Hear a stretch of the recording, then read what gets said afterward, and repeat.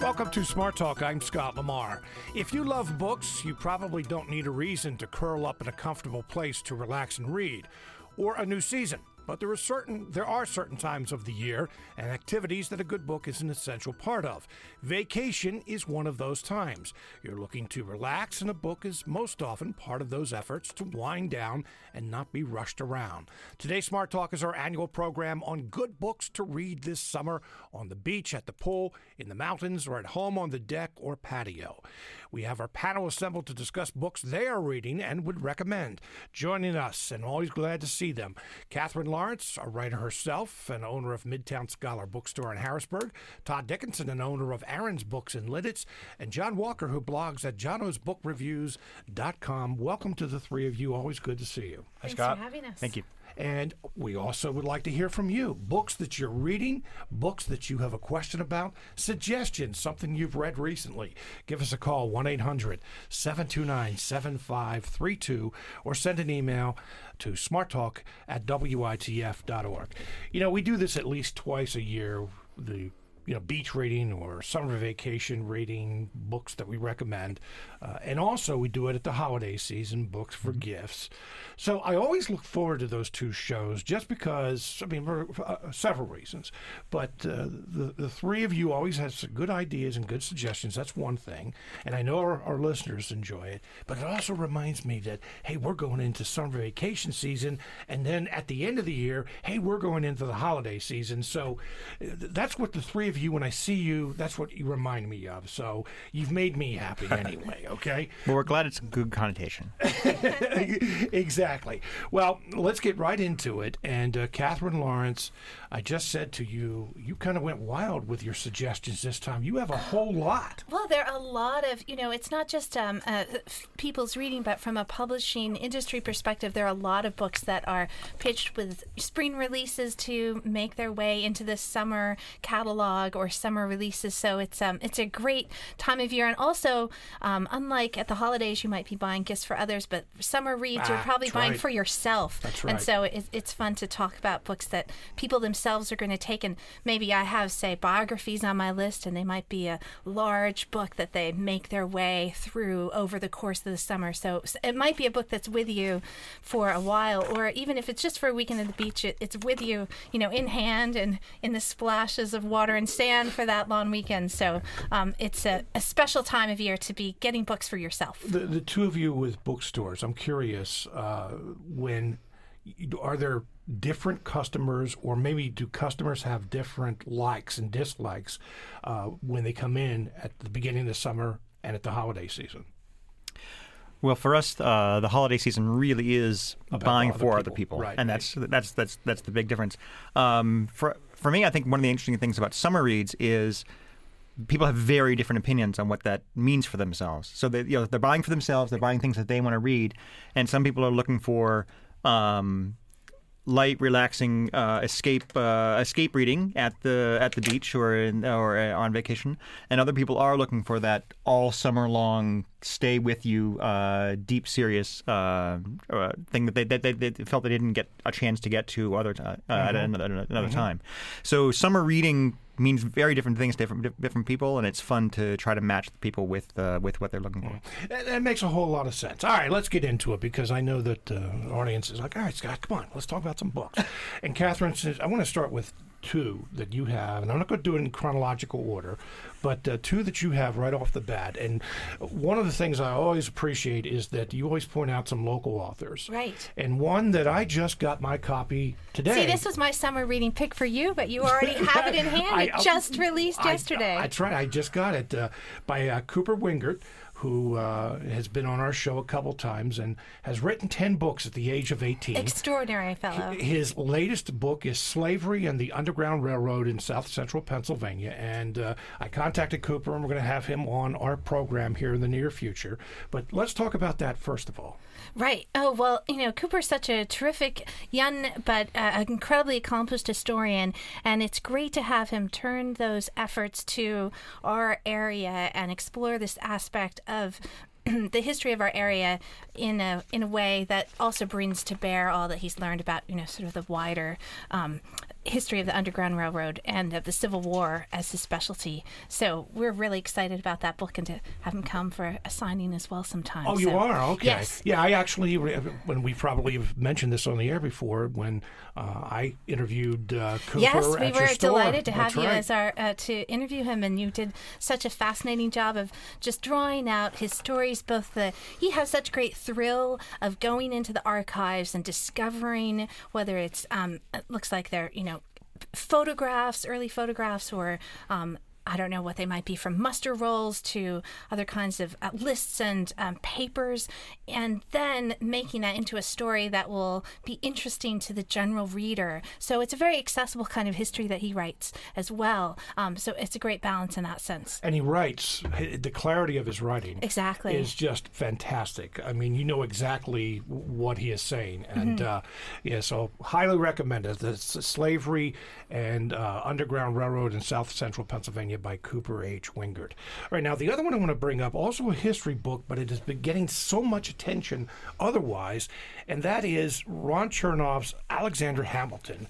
And this is kind of unusual in that this book was written in 2005, was published in 2005, but got a second life because of the play on Broadway. Yes, right. And now it's back on the bestseller list as a paperback for the most part. Yes, right. We've got this massive. This is massive. the very 800+ page book, but it tells the full story, and it is the book that, among others, helped inspire Lin-Manuel in his writing of now the Pulitzer Prize-winning musical, which no one can get tickets, but go get the soundtrack. We've just learned that Jono is himself a descendant of Philip Schuyler, of Elizabeth Schuyler. So everyone go read about this family. And Chernoff's book was incredibly interesting account, and I think I've probably personally even always been.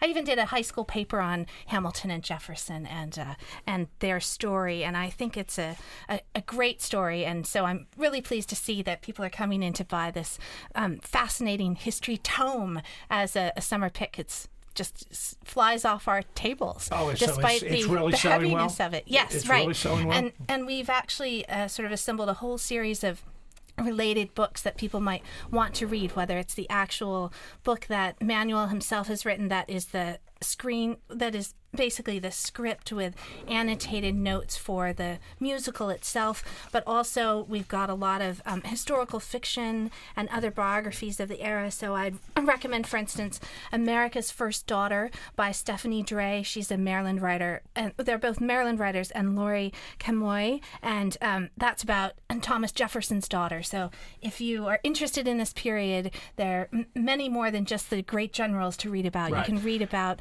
any aspect of that society, and they're great books on that topic. I'm actually reading Jefferson's America right now to interview the author, and it's about the Louisiana Purchase and how that occurred during the Jefferson administration. All right, so let's move away from history for just a moment. I know we're going to go back to it, but Todd Dickinson from Aaron's Books, looking at a fiction book that you're mentioning, The Little Paris Bookshop by Nina George. Tell us about it. Right, it's a beautiful contemporary fiction set in Paris. The main character owns a bookshop on a barge on the Seine, which I think is every bookseller's dream, and he really prides himself on being that bookseller that can match the book with what the reader needs in their life, and finding that perfect fit. So wait a minute, you would leave Lidditz to go to Paris? Well, there's 2 or 3 places in the world that I would live Lidditz for. But yes, Paris is on the list. But if it's on the Seine itself, of course, not just anywhere in Paris. Right. But so he's he prides himself and has a reputation for finding that perfect book, which is every bookseller's dream as well, and then it ends up talking about his own life and what is missing in his life, and so it becomes a personal story of him and his background and his look for that missing piece in his own life that he uses books for other people, and what he's looking for himself. You had mentioned to me before the show that one of the things we should talk about, and I think it's a good idea, is how you do find books for other people when they come into the store and they're asking some questions. Yeah. How do you go about that? Well, for a lot of people, they just say, I read, and they give an example of a book and say, what else do you have? And that's always a challenge. Or people just say, I need something good and light. And it takes a lot of questions to narrow down exactly what it is they're looking for. If someone's coming in and has read Hamilton, are they looking for things about Revolutionary War, or are they looking for American history, or are they looking to get deeper into any historical character that they weren't really familiar with before? So maybe you're recommending another Founding Fathers book, maybe McCullough's John Adams, or maybe you're looking for something a lot more contemporary, whether it's a book on Patton or on Martin Luther King. It's really about what it is that they connected to. Because if you just search for comparables to Hamilton, you're going to come up mostly with things that we can name off the top of our head. But if you figure out what it is that they're attracted to, for example, people who are mystery readers who are looking for something a little different may not be aware. John Sanford has a very popular mystery writer, has co-written a science fiction book where there's a mystery of in deep space. And so, or if someone has read The Martian, maybe it's not the science fiction part, maybe it's the science part that appeals to them. And so there's it's a really a discovery process. So you kind of do the same thing I do every day, just ask questions. Exactly. I think too. I think when people come to an independent bookstore, they come actually with I find them very open-minded, as you say. They, right. With very wide-ranging possibilities. So we have we set up at like the front tables when you enter our store are filled with staff picks. I know you have lots of staff picks as well, and we have a really interesting and diverse staff. I'm always surprised when I see we put out the call like, okay, summer staff pick time, and our staff pick fascinating, interesting, amazing books that are different from my picks are going to be Jane Austen. They pick a whole array of things, and we put these out on the tables, and there's a bit of competition between them to see whose book is the one that's going through the copies most quickly. But that really means people come in with an open-mindedness, I think, to say, well, what is going to be appealing to me, and what a sense of exploration that is not part of the shopping experience when you're going to a big box store. You have a destination in mind there, but when you enter a store like ours or Todd's, there's a sense of exploration and possibilities, and we really like presenting lots of surprising possibilities to our customers, so they come in and find something they didn't expect. That's almost more fun than getting just what you wanted. Yeah. All right, well, let's get the other side of it. John Walker blogs at Jono's Book Reviews. So you're on the other side of it. Rather than selling books, you're looking for books. And maybe this can provide a little bit of assistance to our audience here. What are you looking for when you go into a store? Well, I research before I go into a store. I'll go online. So you read, decide what you're going to read. I'll see what the New York Times is talking about. I'll go to Goodreads. I'll go online. My wife's in a book club, so I'll see what they're reading, and so I have some idea in my head before going to a bookstore. And then once you're there, you don't stick with that list. You usually you branch out. Yeah, I mean when there's it's not millions or maybe hundreds of thousands of books in there. Yeah. I don't know if that's a good figure or not. It is, yep, that's right. When you go in there and you pick up the one that you were researching, it is hard to not look around. And sometimes the one you researched you thought was really good, you brought it home and it isn't any good. All right. Well, John, we're going to go. That's a different show. Go with John's pick. That is the show. The worst books of all time. You're listening to Smart Talk on WITF, your home for NPR News and all things regional. I'm Scott Lamar. We're discussing books for summertime reading. We'd like to hear your suggestions. 1-800-729-7532. All I ask is be patient on the line because we do have a few people calling in and writing in. Or if you do want to send an email with a suggestion or idea or a question, send it to smarttalk@witf.org. Our guest today, John Walker, who blogs at jonosbookreviews.com. Todd Dickinson, an owner of Aaron's Books in Lidditz. And Catherine Lawrence, owner of Midtown Scholar Bookstore in Harrisburg. Again, 1-800-729-7532. All right, John Walker, wanted to get to, you have a novel here, The Orchardist. by Amanda Coplin. Yes. Tell me about it. Well, first of all, let me just say, when it comes to summer reading, I swing both ways. I can go light and airy, and I can go all engrossing. Right. And this one, The Orchardist, happens to be one of those all-engrossing ones. If you stuck your nose into it at lunchtime at the beach, the next time you look up, all the umbrellas around you would be gone, and the sun would be setting behind the dunes. It's one of those kind of books. It's her first novel, which is really impressive. And it's set in the Pacific Northwest at the turn of the last century. All right, last century, 20th century? Yeah, like in 1890s, Okay, all right. There's trains are just coming through. Okay. It's a simple story, sort of harsh but tender. It's got as old as the hills kind of feel to it, and it really just sucks you in. It's about this guy named William Talmadge, who he has a troubled childhood. I don't remember exactly what happens, but he loses his parents, and he ends up owning this orchard, plums, peaches, apples in the Pacific Northwest. And he's a loner, and it's kind of in a remote part of Washington State. And one day, these two young girls, teenagers, like feral cats, come start foraging food, and stealing apples and stuff in his orchard, and they happen to be heavily pregnant. And he leaves out food for them, but they're like wild animals. Anyway, only one of the women survives, and only one of the babies survive. The woman's name is Della, and the baby's name is Angeline. And this man, Talmadge, raises Angeline as though it was his own daughter. Della, though, is a troubled soul, and she runs away, abandons this little family that they've created, and goes on all kinds of adventures in a man's world. She wrangles wild horses with a bunch of American Indians. She does all this. She gets a job cutting limbs off of the highest pine trees in a timber lumber company. She works in a cannery, and she's living on the edge. And that really is the tension of the novel. Is you want this woman she's on a journey. You want her to find what she's looking for. And you certainly hope that she gets back. And Talmadge just waits for her and brings up this daughter, Angeline, who's a wonderful girl. And it's just a story that, again, will just really draw you in.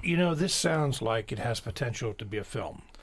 Yeah, it could be. It could be, absolutely. Because it seems like there's a lot of layers to it. It's got a lot of layers to it, exactly, and there's a lot of color to it. And there's some really wonderful characters, and I can't remember the name of the woman, but there's this pioneer woman who is the same age as Talmadge, but she lives in town, and Talmadge lives out of town. But she gives Talmadge support, but she's a real salt of the earth, independent pioneer woman.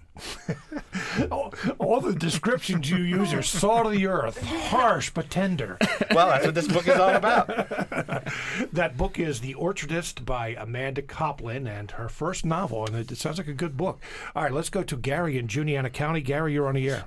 Hi, on NPR. Oh, I can't remember. I think it was Diane Rehm, but I'm not positive. It may have been the lady on Saturdays that basically talks about food-related topics, but she had a Maya Shetreat. She's an MD, a pediatric neurologist, and the book is called The Dirt Cure, D-I-R-T, Dirt Cure. It's a whole food, whole planet guide to growing healthy kids, and she has some research. It's a little tough to read in the middle, but oh my gosh, does it open your eyes as to food allergies and a lot of the things that, what we've noticed here is when we get people from other places because of having the guest cottages, the kids today are just, every one of them seems to have a food allergy or ADD or whatever it is, and she has some reasonings behind it as far as that we've just basically gone the wrong way and become too clean, too self-conscious, not out in the woods enough, not out playing in the dirt. So it's called The Dirt Cure, and it's by who? Dirt Cure. Her name is Maya Shetreat Klein. She's a pediatric neurologist, and she treats many kids with some of the ADDs and some of the food allergies, and just a tremendous amount of research has gone into it. So it's a little dry in the middle, but if you can get through the middle part, honest, the beginning and the end is just tremendous. Some of her conclusions and some of her things that she's been able to almost fix or cure, or you hate to use the word cure because, I'm sure it's not the same for everybody, but gosh, it was really interesting. Hey, thank you very much, Gary, for your call. It makes me wonder, the two of you in the bookstores, do you sell a lot of self-help books? Because that's basically a self-help book. Or it's something else too. So Jonna was talking about the sort of emotional power of reading fiction and the characters that enter your mind and you identify with them and follow along. And that is that's what I like to do when I go to the beach to read. But there are many folks who are taking the summer as a time to reflect on how to make their lives better. It's not exactly what we would traditionally think of, what I would put in our self-help category that we have, yes, but more of better living practices. And we've talked about some of these books before that would clear away the sort of refuse of, this is the opposite, bring the dirt back in. It's kind of the antidote to the books we talked about in the winter that are to clean your life and clarify it. But those books do really well. Those sorts of books in which the reader gets to reflect on themselves and their lives and how they want to identify either with food or daily habits and practices. You have some books on your list, Todd, that are about, going out into the woods. And I brought it, and I couldn't stop on my list. I brought it, a staff pick. One of our staff, Grace, recommends Rebecca Solnit's A Field Guide to Getting Lost, which is a book that came out a few years ago, but seems this is selling off of our front tables with what's it about? alacrity. I mean, the title puts all kinds of images in my mind. It's a personal story of a California writer alive to the natural world. So sort of creative nonfiction is how we would categorize it, except it's on the staff picks table, and it has the sense of reading sort of naturalistically inspired essays to sort of the Thoreau writers of our era. I think of them. So what's the name in the This in is the author? Rebecca Solnit, and the book is A Field Guide to Getting Lost. It's personal memoir, philosophical speculation, natural lore, cultural history, and art criticism, says LA Times. But I think of it as basically philosophies for daily life, that type of book. We have others that are about bringing China. On my list, I think I have one Yes, that's you about do. Chinese I was going to philosophy. ask you about this. Yeah, he's one of your bestsellers. Yes, right. That's the same kind of concept. It's called The Path, what Chinese philosophers can teach us about the good life. And it's sort of a professor's Chinese philosophy course turned into something that's applicable in a nice, discreet, small, easily readable book for the summer. All right. We have a couple emails here, and I want to get to them. Anna asks, and she says, I've been rereading one of my favorite authors, Haruki Murakami. I was wondering if the guest would have any suggestions of other authors or books of a similar genre. That is he's a great author. I was actually first introduced to him by a suggestion of another reader in one of our book clubs. And there's a lot of great new literature from Asian countries now in translation. I think the one that we have that might have that similar sense of, so it's sort of Japanese literature or Korean literature in this case that's in translation with a sort of a surrealistic aspect to it. And I think we have one called The Vegetarian that is about it can't be described. It's not about a boy who feels this way. It's a much more a sort of a surrealist exploration of inside someone's head, and you're never quite sure what's being described, and it's a fascinating story. So what is it? That's called The Vegetarian. Okay. All right, John, we go back to one of your suggestions, and you say this book is flat out hilarious. Yeah. Now, there are not very many books that you can sit there and just read. This one is flat out chuckly hilarious. It's called One More Thing, Stories and Other Stories by B.J. Novak. Yeah, and this is on the other end of the spectrum for beach reading. This is the light and airy. I mean, you put this book on your lap and you read a little bit and you fall asleep, and then you read a little bit more and you watch the kids go by on the skimmer board and you fall asleep again, and you put on some suntan lotion and you read a little bit more. And they're very short. Some of the stories are literally just 3 sentences long. Some of them just a couple of pages long, and they're just comments on modern living.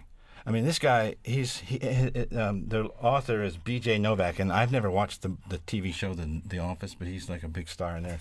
And on the back cover, he looks like a really nice, funny guy, and he is a nice, funny guy. Yeah. But he's about as old as my kids, I think, and he's really wired, and the world is different. I mean, our phones and our technology have changed the whole equation of how people do business with each other. All right, give an example of something made you laugh in the book. Okay, the closure. This is we hear this Right, that person will have closure. Yeah, and here's a better one. Here's a more shorter one. Is the joy of being right, and it's about a guy who. He's having an argument with his family, and they're going to make a big decision. And he's saying, if I do this, everything's going to be screwed up. We're going to be just my life is going to fall apart. Our lives are going to fall apart. And everyone said, no, do it. And so he does it, and of course his life falls apart. And then you fast forward. He's on his deathbed, and he's miserable. And then the last thought he has is, but I was right.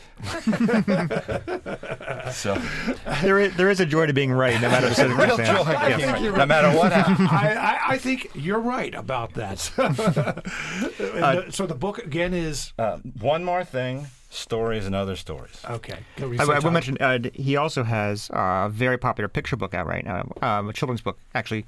It's actually called The Book with No Pictures, and instead of having illustrations, it's the size of a large hardback picture book, but it's all simple text. And the idea is that the adult is reading it to the child, and they have to read it as animatedly as possible and make a complete fool of themselves. And so the adult is the entertainment for the book rather than the pictures. Huh? That's like Kramer's coffee table. Yes, book exactly. That folds out into a coffee table. Okay, Todd. Let's go back to some of yours. You always have some good fantasy books to suggest, and one you have on your list here is Uprooted by Naomi Novik.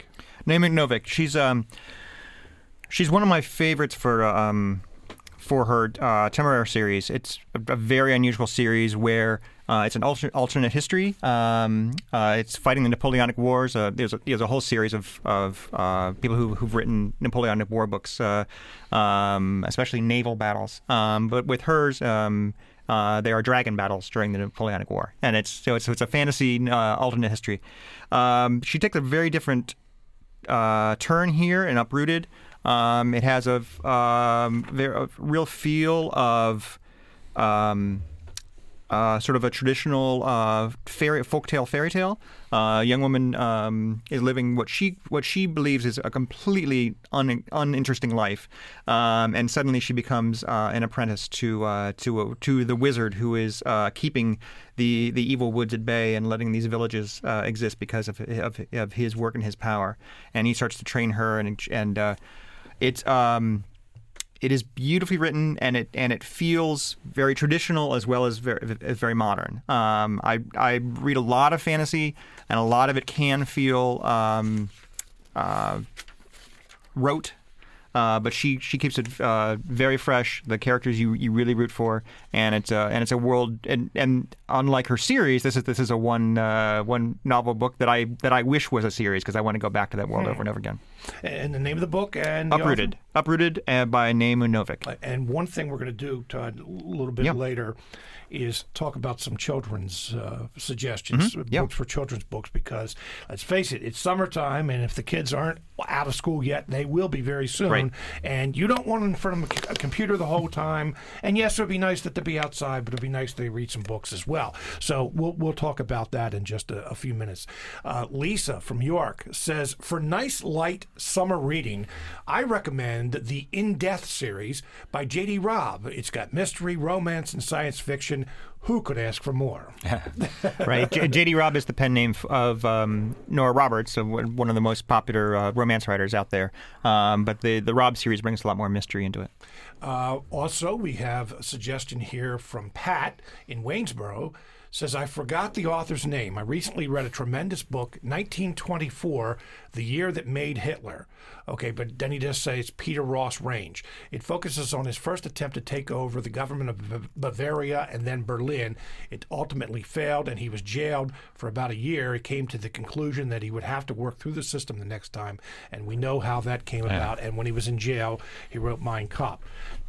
By the way, do you have that in stock?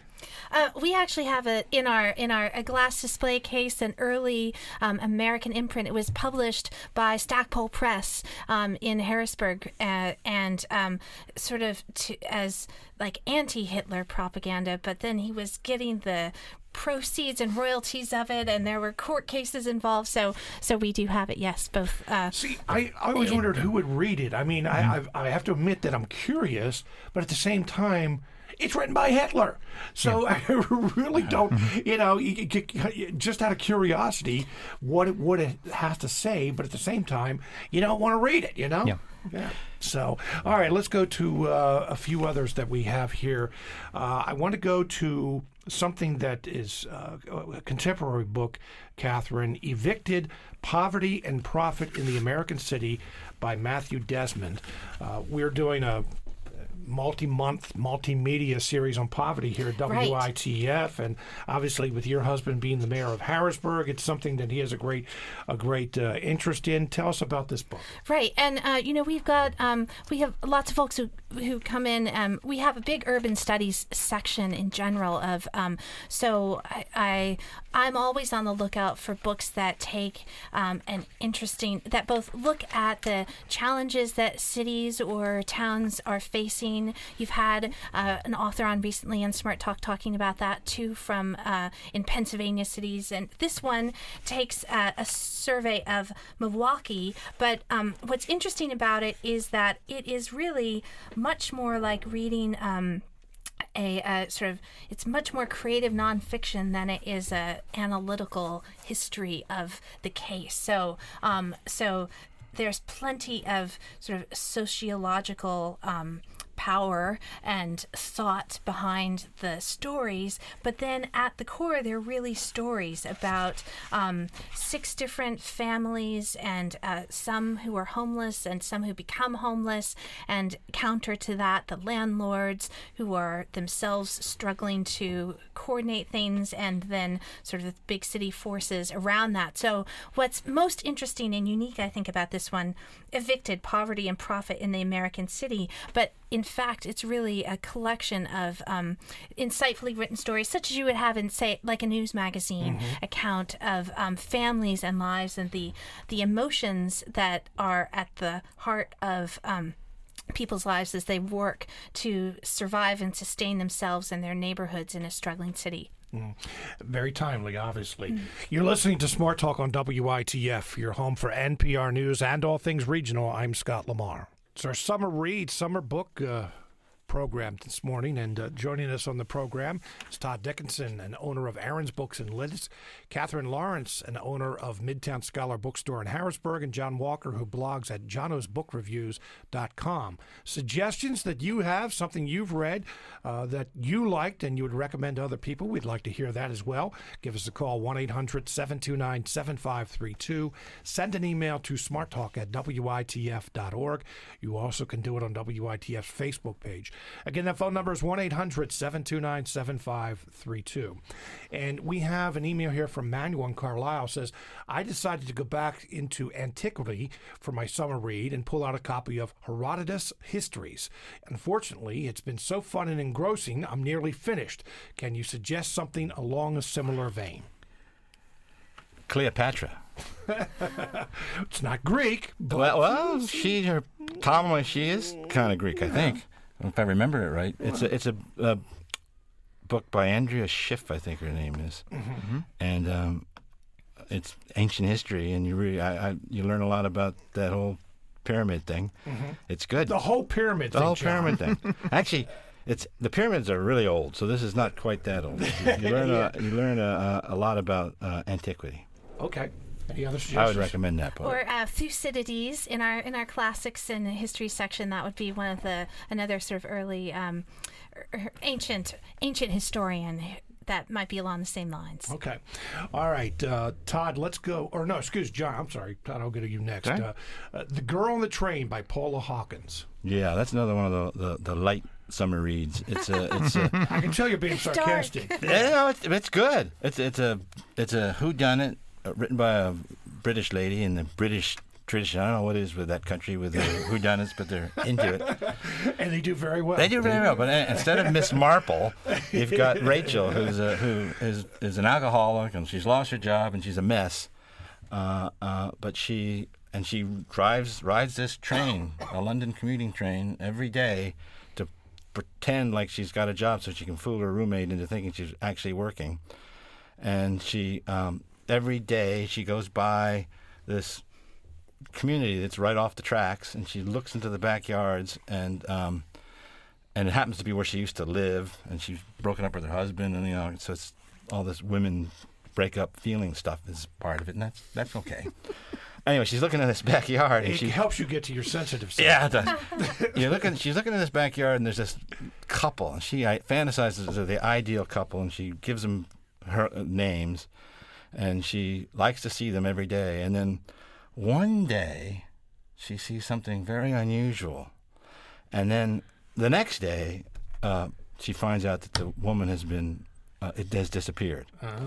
And so, in a typical whodunit fashion, you go through these lists of people that it could be who did it, and you see the dark side of their personalities, and then all of a sudden you see the light side of their personalities. They go, well, they couldn't have done it, and you go through all the characters, and it's just a really, really well done. That sounds very Agatha Christie-like. It's Agatha Christie-like, but it's just another one of the things that's set in the modern times. Like these couples, have to keep secrets from each other, and they're looking at each other's computers, and they're trying to crash in and get passwords to see if they're having affairs with people. And so that's called The Girl on the Train by Paula Hawkins, as opposed to The Boys in the Boat. That's right. That's if we're going to keep it in the transportation mode.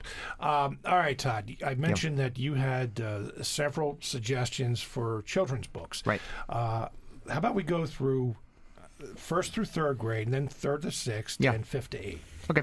So first to third, one of our favorite new series is called The Princess in Black by Shannon Hale. Older kids may know her for a really nice series called The Princess Academy, about a girl who's very much a tomboy who has to be trained to be a potential princess. A lot of fun.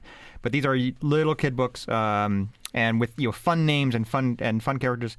Princess Magnolia is the main character. She has a unicorn named Frimplepants. And anytime there's a threat to the kingdom, she turns herself into more of a Zorro-like character, and she's the Princess in Black, and so wears mask and wears black and saves the kingdom. So it's a really fun twist on the Pink Princess stories. So that's the Princess in Black and the Hungry Bunny Horde. Right. Princess in Black and the Hungry Bunny Horde. That's right. That's the third in the series. All right. Pax by and that Pax is PAX. PAX. It's been getting a lot of attention. It's a sweet, beautiful, touching story about a boy and his pet, which happens to be a fox. It's set in an unnamed country where there's a war going on. His father says we need to leave home and find a new place, but the fox can't come with us. And that's third to sixth graders, by the way. Third to sixth grade. Right. So the boy leaves his best friend, his pet fox named Pax, in halfway to their new place. They let him off into the forest. Get to the new place, and the boy decides that he's made a terrible mistake, and he runs off into the woods to try to find the fox. So it's got a little bit of Watership Down feel to it. It's got a little bit of a variety of stories of kids getting caught up in war. But the war is an important part of the background, but it's not a lot in the foreground. It makes so. And then fifth to eighth grade, I would mention Lillian Duncan. This is my wife Sam's staff pick this year. Set in eighth grade, there's a girl, transgender, who was born male, who is struggling in a variety of ways. And then there's a new kid in school who has bipolar disorder, and the two of them sort of join up to help find their place in the world, while they're also keeping secrets from each other. So it's really interesting book about identity and very, very well done. All right, so let me turn to Catherine. You also have some young adult, and we're going to put all these on our website, by the way, folks, because I know you always get a call afterwards or an email afterwards. What was the one that they mentioned? So, Catherine, you have some young adults, teenagers. Yeah, and I'll sort of keep moving up. So next, when they're up to the next stage, sort of middle grade, the Rick Riordan has a new book just out. He's famed for the Percy Jackson series, and the new series he's just beginning. The series is called The Trials of Apollo, and book 1 is The Hidden Oracle, with the god Apollo cast down from Olympus after angering his father Zeus, and how will he sustain that. So that's for the sort of middle graders. And then I've got 2 different young adult picks. One, but although they're young adult, they have a really wide age range. So we have, middle schoolers buying them, we have parents buying them for themselves, or, anyone, really adults and young adults. But one is called Original Fake, and it's a Banksy-inspired illustrated novel, sort of a graphic novel, with just very appealing characters and a fun story. And then the second book I'd recommend is called The Star-Touched Queen by Roshani Chokshi, and that is sort of fantasy in a not quite Game of Thrones, in a young adult version of there are a lot of books in the series in which you have basically powerful female characters who are usually sort of princesses and queens, but they are doing dramatic things in their sort of fantasy world. And if the reader will finish with this and go on to read the fantasy books that you've been talking about, Todd, is that probably their next step afterwards. All right, let's move on to, and I'm doing this quickly because we have about 10 minutes left in the program, John Walker, The Invention of Nature, Alexander van Humboldt's New World. Yeah. Catherine mentioned the book about getting lost in the woods. Yes. Yeah. And the transcendental Thoreau and the transcendental writers, nature writers. Well, Alexander van Humboldt, it was their muse, the original. Right. He was the original. Before them all. But yeah, he was the most influential person in the world for several decades in the early 1800s that I've never heard of, and I don't think probably many people have heard of him. But he was just an amazing scientist and poet at the same time. He was a Prussian, an aristocrat, and back in those days, a lot of these rich guys would become naturalists and they'd collect bugs and ferns and they categorized them. And write poetry. And then write poetry. Well, they would sometimes they would present their findings in verse. Right. He didn't write poetry, but he was poetic. Okay. Anyway, he was the first guy to not categorize, to understand that nature was this web of life. And when you think of environmentalism today or conservation, it's because of the insight that Alexander van Humboldt had. His first major trip was to South America, and he goes to Cuba and sails over to Mexico or Venezuela and literally walks across all of Venezuela and gets into the Amazon and climbs the mountains in Ecuador. And he's on the side of this mountain, Chimborazo, in Ecuador, and he gets this insight. And he draws this map. And he basically figures out that, the web of life thing, that there's the whole world is connected by these climate zones. And so he does this map, and he influenced so many people. And like Thomas Jefferson, for example, they were lifelong correspondents. Jefferson invited him to the White House because Jefferson was doing the Northwest deal with the Lewis and Clark, and was interested in biology and zoology, and so they compared notes and gave each other bushes and things, and so he influenced a lot of people. Charles Darwin.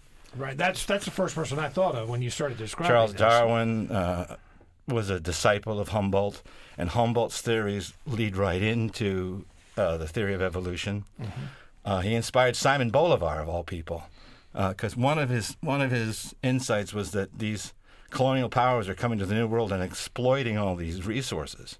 And Simon Bolivar, who was a native of Venezuela, took umbrage of that and decided, all right, I'm going to take the place over. He became a dictator, which was a whole other story, but nonetheless, he was influenced by Humboldt. So the book is The Invention of Nature by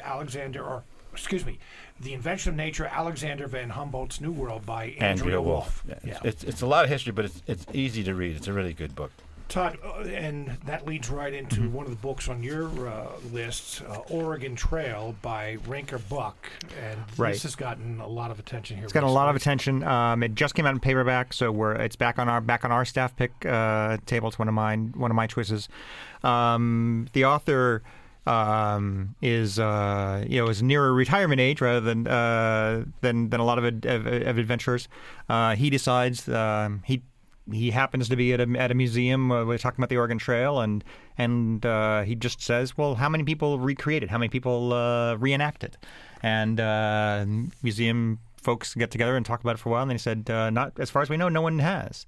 So he and his older brother decide that they're going to do it. They have a wagon built. They have a little bit of experience with mules and horse teams from growing up.